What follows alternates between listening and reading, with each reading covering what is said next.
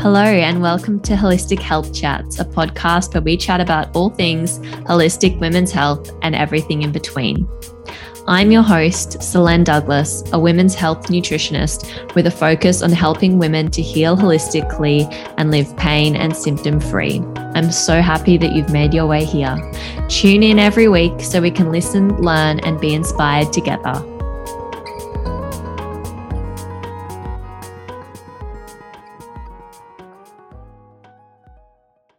Hello, and welcome to another episode of Holistic Health Chats. This is part 3 in the Preconception and Pregnancy series, a solo series where I'm going to be covering all different types of topics and issues inspired by my clients' preconception and pregnancy journeys, as well as my own. In this week's episode, we're going to be covering the oral glucose tolerance test, what it is, when it might not be the best option, when it might be the best option, and also what some great alternatives are, which you might not have known existed.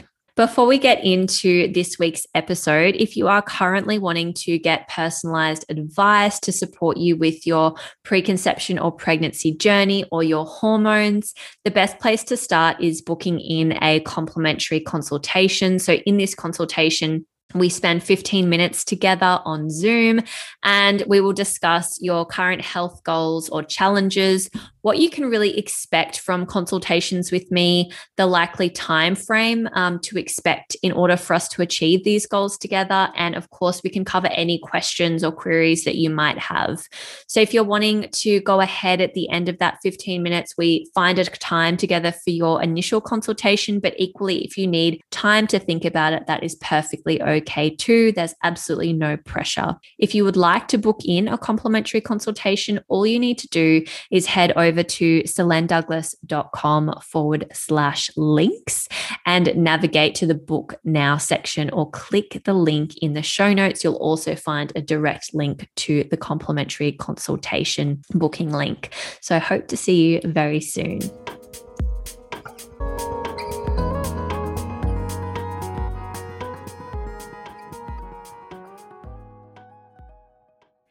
Hello, and welcome to another episode of Holistic Health Chats. This is another episode, or I suppose part 3, you could say, in the Preconception and Pregnancy series. And in this episode, we're going to be talking all about the oral glucose tolerance test, or the OGTT, which you might have heard it referred to as. So if you haven't heard of it before, the oral glucose tolerance test forms part of the standard of care. So the standard of care being basically the standard set of recommendations that are referred to you, or recommended to you, I should say, depending on your current health situation. So say, for example, the oral glucose tolerance test can be used for lots of different purposes, but in pregnancy at least, which is what we're talking about in this series, the oral glucose tolerance test is referred to, or is part of the standard of care for women when they are at around 26 to 28 weeks of gestation or pregnancy. And the purpose behind this test is to screen for gestational diabetes, which is, of course, really important to know if you have that. Now, I've been talking a little bit online, and if you follow me on Instagram, you might have seen this around, in which situations might we not want to be doing an oral glucose tolerance test, or in which situations might we be better suited to other options.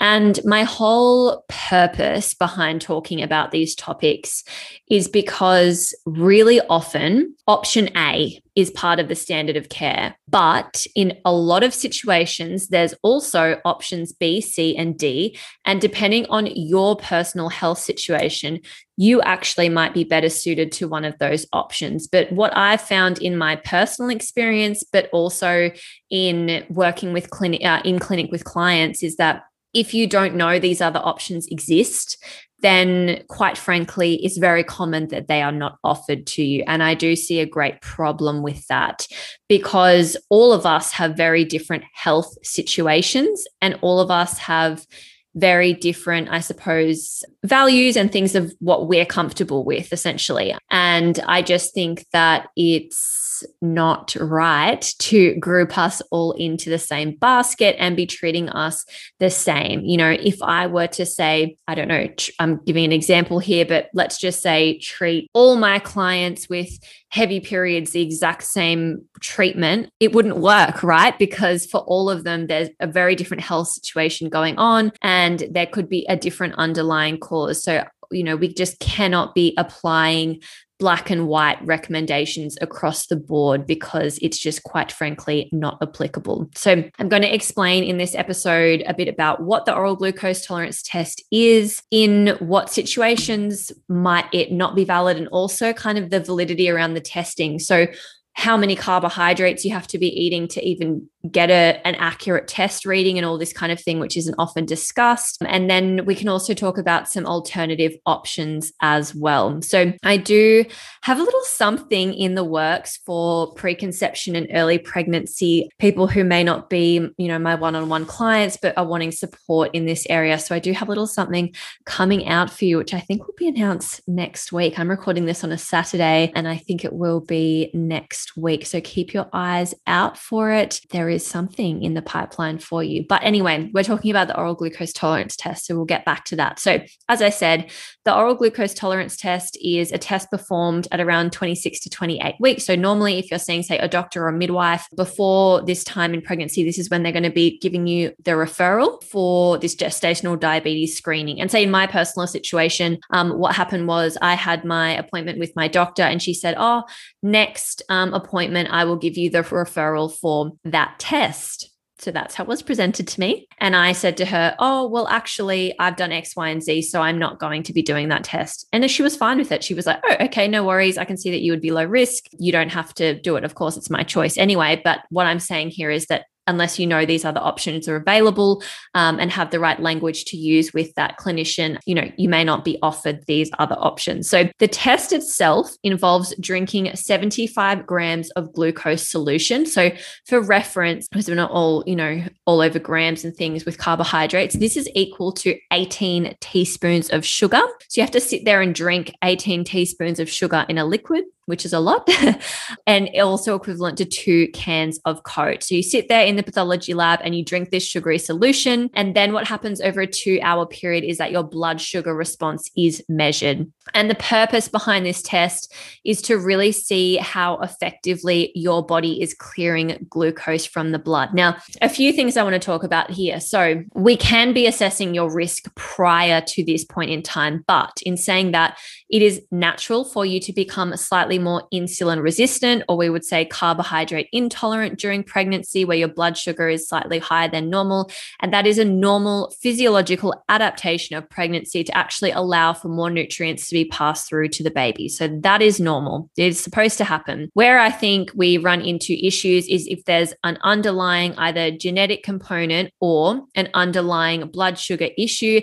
And then, of course, when we have this physiological adaptation going on, we are more prone to getting gestational diabetes. So some clinicians or health practitioners will argue that, you know, it is this crucial time around 26 to 28 weeks when women will, you know, air quotes, develop gestational diabetes, because this is the key point at which they become more insulin resistant. And, you know, some people I've even heard say, health professionals or people who are well versed in this area, that it is not something you have control over, and it's just something that happens to you. Now, I really, really, really disagree with this sentiment, because we know that very, very effectively gestational diabetes can be managed, and you can essentially go from having it one day to, I'm not going to say not having it, but really well managing it the next day. And the key is your diet. So I'm so sorry, but if you're saying then that the opposite is true, that your diet has no impact, well, then this method of managing it, frankly, wouldn't work. So it's just ridiculous to say that your diet has no impact when it certainly does. So what I'm saying here is that, yes, you are going to become naturally more insulin resistant during pregnancy, which is going to put you at a higher risk, but those risk factors essentially need to be there from the get-go to create gestational diabetes is what I'm trying to say. Now, for this test to be valid, you actually need to be eating a minimum of 150 grams of carbohydrates per day across the board, sort of like leading up to the test. So if you're someone who follows, say, like a slightly lower carbohydrate diet, this isn't keto, this isn't extremely low carb, but I'm talking like maybe you have one meal a day that's low carb. And to put this into context, like you might have, say, an omelet for breakfast most days, which doesn't have much carbohydrate in it. And then maybe you have like a big salad bowl at lunch with a little bit of rice, half a cup-ish, say, or a cup even, and then maybe you have like a little bit of potato or sweet potato with dinner. You probably naturally sit under that 150 grams. I'm not calculating it, of course, on your particular diet, but let's just use that as a broad example. You would sit under that 150 gram of carbohydrates per day, given that sort of rough example, which would mean that you have what's called high risk of a false positive reading from the oral glucose tolerance test. Now, what that means is that because you don't eat a lot of carbohydrate to begin with, your body's quite used to producing a certain amount of insulin each time you eat, because it kind of goes, okay, I know, roughly we're getting, say, 20, 30 grams of carbohydrates in per meal. I know how many sort of units of insulin I need to produce in order to account for this blood sugar rise each time this person eats, right? So that's happening all the time in your body. And then all of a sudden you have this big influx of sugar, so 75 grams all in one go, and your body's not going to be very good at clearing that from your blood, which is going to mean that you have a higher chance of having a false positive oral glucose tolerance test. So hopefully that makes sense. So the key areas or reasons why, doing an oral glucose tolerance test might not be the best option for you, as I said, is if you follow a slightly lower carbohydrate diet. My next thing would be, and if you're working with me in a one-on-one capacity, we've definitely done this. We assess your blood sugar control really early in pregnancy. If we've done preconception care, preconception work, we've looked at things then, but we've also reassessed it in trimester 1. So key blood tests we would be looking at would be fasting insulin test and an HbA1c test to confirm your risk level that you have good blood sugar control. And say, for example, in that particular point in time, like in your trimester 1 or your preconception bloods, we've ascertained that you actually don't have very good blood sugar control and there's some work to be done there.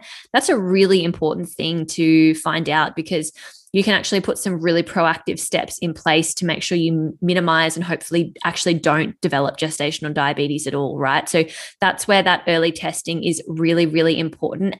To get an understanding of your risk level and perhaps opt for a different testing or monitoring method for GD, but also to determine if you do have that higher risk level and what we can do for essentially, there's quite a few months that we have between trimester 2 and trimester 1, and that OGTT testing point. So yeah, there's a lot that we can do in that period if that is the case. And the other thing that's important to mention here is that, say with something like HbA1c, which is more widely accepted now as sort of a risk factor, I suppose, in testing it in Tri 1, it's really important that it is tested in trimester 1, because as your blood volume increases during pregnancy, that is called hemodilution. So basically like the heme component in your blood and the blood in general, you're growing in volume. That HbA1c is going to become less accurate because it is naturally going to decline during pregnancy. So say that means that if we were not testing it in trimester 1 and testing it late Tri 2 or around that 26 mark, which is sort of late Tri 2, then you could look like you have really good blood sugar control, when in actual fact that marker is just no longer accurate and it's more dilute in solution. So hopefully that makes sense, that it is really important that we're looking at in Tri 1 to get that accurate reading. Overall, from a logical perspective, if you have good blood sugar control and there's little risk, especially, we can tell a lot about someone's risk based off their diet as well. Like if I'm to look at someone's day on a plate, I can really see quite quickly, high risk, medium risk, low risk. And to me, logically, it just makes no sense when you are doing all that you can to be healthy and provide optimal health to your baby that you would sit there and drink the equivalent grams of sugar of 2 cans of Coke. Like that just makes no sense to me, particularly if your day-to-day nutrition is coming nowhere near close to that volume of sugar. So I am not saying that everyone should be saying no to the oral glucose tolerance test. What I am saying is that it's really important to understand what your risk level is and to make informed decisions essentially from there. So when an oral glucose tolerance test, and I'm putting in, air quotes, might be the best option because we still have other options for assessing our blood sugar risk or our GD risk. If there's any already underlying history, so say you already have insulin resistance, or you already have PCOS caused by insulin resistance, or you have a familial history of gestational diabetes, you have high HbA1c already and try one, or you have the risk factors for GD, which include overweight, high insulin, high HbA1c. Okay, so if these risk factors are present, this is when it might be more of a viable testing option. But there are still other options that we can look at, which is what we're going to talk about now. So as I said, my first, if we have time available, if you're not already at that sort of crunch time of late try 2 or even try 3, then ideally what we're looking at doing is, preconception or trimester 1, we're doing a full assessment of your overall health, but also blood sugar. So we're looking at markers like HbA1c, and you're looking for a reading of 5.3% or under. We're looking at fasting insulin, and you're looking at a 3 to 5 marker for that.